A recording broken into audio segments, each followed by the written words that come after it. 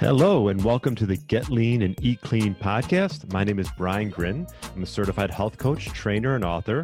And this podcast is for middle-aged men and women looking to optimize their health and get their bodies back to what it once was 10 to 15 years ago. I will give you simple, actionable items to get long-term sustainable results. Thanks for listening and enjoy the show.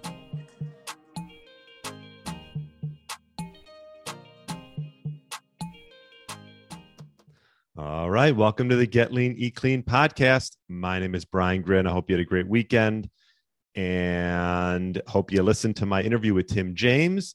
Definitely some cool tips to take to help, build a healthy lifestyle. One of them is the simple act of just chewing your food or making sure that obviously you're getting the correct water. He mentioned like a purified structured water, and there's some purifiers out there that you could definitely get if you wanted to upgrade what you were taking in. But definitely some great tips. And it was interesting that he talked about how he sort of went from a meat and fish eater to a vegetarian. And I'm actually ironically going to talk about how I went sort of the other way and was a while pescatarian for a while, and meaning just fish and veggies, and mainly like I remember I used to make a big salad with veggie burgers. Tried to find good quality veggie burgers because there's not too many on the market. A lot of them have what's called vegetable oils in them, and those are just things you want to avoid. If you listen to some of the podcasts, we talk about that. You know, canola, safflower, grapeseed, those type of oils. You want to avoid those, and those are in a lot of vegetable oil. Veggie burgers. So keep an eye on that if you do have veggie burgers from time to time. So yeah, I wanted to talk about what made me start to get into eating nose to tail meat, organs, things like that. Actually, last night I had liver, and it really was a game changer. I actually started it beginning of COVID. So this was 2020, March. And really just eased my way back into it. A lot of reasons I stopped eating meat was the humane issues, and obviously I love animals, and but I justified it in the fact that this is something as a at a core that humans we've been eating for over 3 million years, and as long as I get the meat that is sustainable, raised humanely, and the animals are roaming and they're not in just conventional feedlots. This is what I look for when I get my meat or poultry, although I don't really eat chicken. That's not really my thing, and I'm not a huge fan of it. If you listen to my interview with Dr. Ben Beekman, chicken is definitely overeaten. There's a lot of omega-6s in there, and it's really tough to find quality chicken. And really, chicken is just protein, which can be fine, but you definitely want to have protein with some fat. And that's why I prefer, like, if I'm going to have something, like a ribeye or something like that, occasionally mixing it up between lean meats and fattier meats. But anyways, the bottom line is whatever you're eating, I'm not trying to be dogmatic about it. I'm just going to tell you my reasoning behind going to meat, and one of them is getting more protein and getting a better quality protein, because a lot of vegan proteins out there, they're missing a lot of amino acids and things like that can play a role in helping you build muscle, which was a goal of mine. So I guess it depends on your goals and things like that.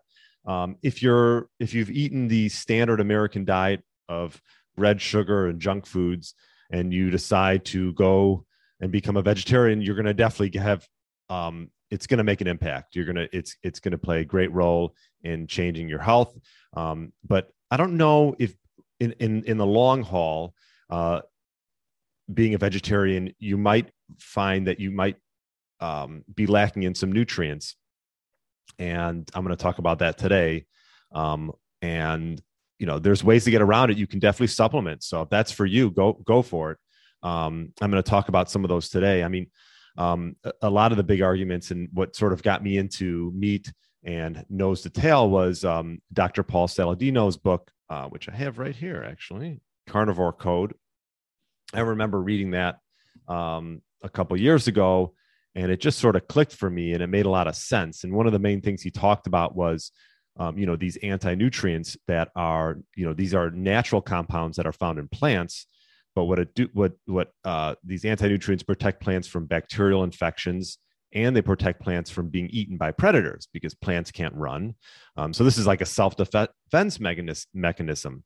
And these are things like oxalates, lectins, phytic acid. I mean, I could name, there's a whole list of them. And, some people don't react so well when they have these anti-nutrients. And back in the hunter-gatherer days, a lot of times they would soak or sprout or ferment vegetables to make them more tolerable to eat. But I truly believe that, our predecessors ate some plant foods, but these were more eaten as like survival foods rather than components of their diets that provided unique nutrients. So, I believe that, the human metabolism really thrives off fat and thrives off protein to grow and to build muscle and to just last as long as you can. Because we all know, obviously lack of muscle and bone mass, and people get what's called sarcopenia over time. And so we want to try to avoid that. So these anti-nutrients, also oxalates is another one. That oxalates, if you've heard of them, it's a defense weapon against predators that plants have, and it's very high in turmeric, spinach, rhubarb, almonds. And I will just say another book that I love, if you want to read a little bit more about this, is I had her on the podcast, Dr. Judy Choi, and I'm going to have her back on again. And her book, which I have right here, it's called The Carnivore Cure. I love this. I find myself going back to this book a ton. So hopefully I'll get her back on. But if you want to listen to that episode, and I'll dive a little deeper into carnivore-ish eating.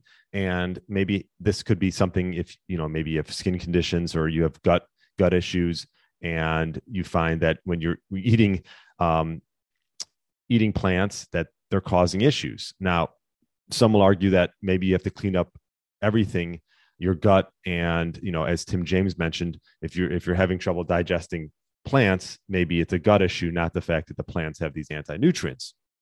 And that could play a role. He mentioned something which I'm going to get done. It's like a colon hydrotherapy, where they actually he mentioned it in the podcast, and I did it a while back, but I'm going to do one tomorrow. So I'll report back on how that goes, where they put a gentle stream, into your body and into your anal gland, if I want to say, and get out fecal matter. And it's a gentle process, but I'll be doing that tomorrow. So I'll let you know how that goes again. But I think people who overdo, like, let's just say that green smoothie that they've had. I know Brad Kearns talks a lot about that. He used to have this green smoothie with kale and almonds and almond milk, and, where you're just getting this inflow of oxalates every day. You actually produce it yourself. You produce about 10 to 30 milligrams of oxalates per day. But when you're having this smoothie, you're probably getting about 200 times that. And just imagine doing that every day. So 75% of kidney stones are made from calcium oxalate. So, you want to be careful with that if you're overdoing it with these, turmeric, spinach, almond smoothie every morning. It might not play a good role in your health. And then it gets back to one of the things that I was looking into when I was getting into meat was, the traditional grain-fed meat, which you want to, I personally try to avoid as much as possible and go with grass-fed, grass-finished meat. There's so many great companies out there that you can order from and just keep it in your freezer, because grass-fed meat has been shown to have higher levels of, vitamin C, E, A, CoQ10, and lower amounts of pesticides like glyphosate, atrazine, dioxins, and mold toxins. So to me, grass-fed is the clear winner. And it's definitely worth the money. I don't spend a ton of money on a lot of things, but I do like to spend it on food, because if I'm putting it in my body, I want to make sure it's from a quality source. And then you run into, if you're not eating, if you're not getting protein from animal sources, quality animal sources, and you run into, like, if you're having a lot of soy and tofu and, let's just say, pinto beans, the hormones of estrogen can play a role, and you definitely want to avoid that. So you don't want to overdo it with the soy and the tofu, which is, obviously soy protein, and then pinto beans and white bread and peanuts and things like that. So keep an eye on that if that's become an intricate role in your diet. You just want to be careful with that hormone. You don't want too much estrogen. And then, people make the argument regarding the environment factor, as far as, it's bad for the environment as far as animals, these feedlots and things like this. But I actually learned this through the Carnivore Cure, that one almond, well, let's just say this: water used in the production of meat is much lower than water used to grow nuts. People don't realize this. And this was just one example that I pulled from the book Carnivore Cure, but one almond requires nearly 1.1 gallons of water. So I can't imagine how much water is used, especially in California, which is where we get most of our almonds, to supply for, the country and the world. And then, there's the question about what vitamins and minerals am I going to be getting from, from eating meat. And vitamin A is a big one, and that can be found in animal foods. The retinol vitamin A. People say, well, you can get that from maybe some things like sweet potatoes, but sweet potatoes, it's in the form of beta carotene. You would need to have a lot of them, like almost a pound of sweet potatoes, to get what you would want as far as vitamin A is concerned. All right, I'm losing my voice. No, we're back. Vitamin B12 is another big one. So if you are not eating meat, you might want to have a good quality B complex. Another one was creatine. And creatine is something we produce 1 gram per day, but that's really not enough for optimal performance. And they found that it could be linked to optimal performance, not only for our muscles, but for our brain. Creatine supplementation had a significant positive effect on both working memory and intelligence for both tasks that require speed of processing. So creatine is one of these things that's been highly researched, and whether you're a meat eater or not, this is something I think you should supplement with a quality creatine, especially if you're lifting weights. Also, carnitine. Carnitine is another one that you can find mainly in animal foods. And this helps us use our fat stores for energy. So we talk a lot about that, using fat for fuel in the form of ketones. So you definitely want carnitine. Choline's another one. Deficiencies of choline associated with non-alcoholic fatty liver disease. There's been neurodegenerative diseases and heart disease. And so you definitely want choline. You can get choline from egg yolks, liver, and kidney. It is in broccoli, but you would need to eat a ton. I won't swear on this. You'd have to eat a ton, more than a pound, to get the right amount. That's a lot. So carnosine is another one. This is a molecule that acts as an endogenous antioxidant, much like glutathione. So we can have small amounts from our diet, but this helps. Carnosine actually helps reduce the form of advanced glycation end products. And this is something that you can get from eating processed foods or even charring your meats too much, and they can cause inflammation. So carnosine can help counteract what's called AGEs. And then taurine is another valuable nutrient found in animal foods that can also help reduce AGEs, which has been linked to inflammation and aging quicker. So those are just some of the benefits that you can get from eating animal foods. And lastly, protein, which I talked about. Protein and fat are big ones, right? Those are macronutrients that you want to fuel the body with. Protein, it's not only how much protein you get in the food, but it's how bioavailable the protein is. And that's sort of where I think I fell short when I was just eating mainly vegetarian and some fish. Is I just felt like I wasn't getting enough protein for the amount of activity I was doing. And obviously we want to avoid things like osteoporosis. We want to maintain muscle mass, which is critical also for insulin sensitivity throughout our life. So Also, as you age, we need more protein because our body is less able to digest and absorb protein. All right. So you need more than you think as you get older. Beef, egg, even pork. I'm not a pork eater, and fish are some of the higher bioavailability of protein that you can get from foods. And then, you can get protein from rice, kidney beans, peas, and tofu. But like I said, you just got to be careful. First of all, you're not going to have the high bioavailability of those. So you're not going to get what's necessarily on the label per se.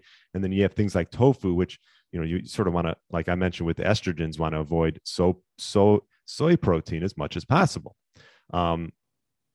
So also too is the amino acid part of it as well. Vegan proteins effectively don't stimulate muscle growth and repair due to one of the amino acids is lower leucine. Leucine is high in eggs. And so that is one of the amino acids that helps with muscle protein synthesis.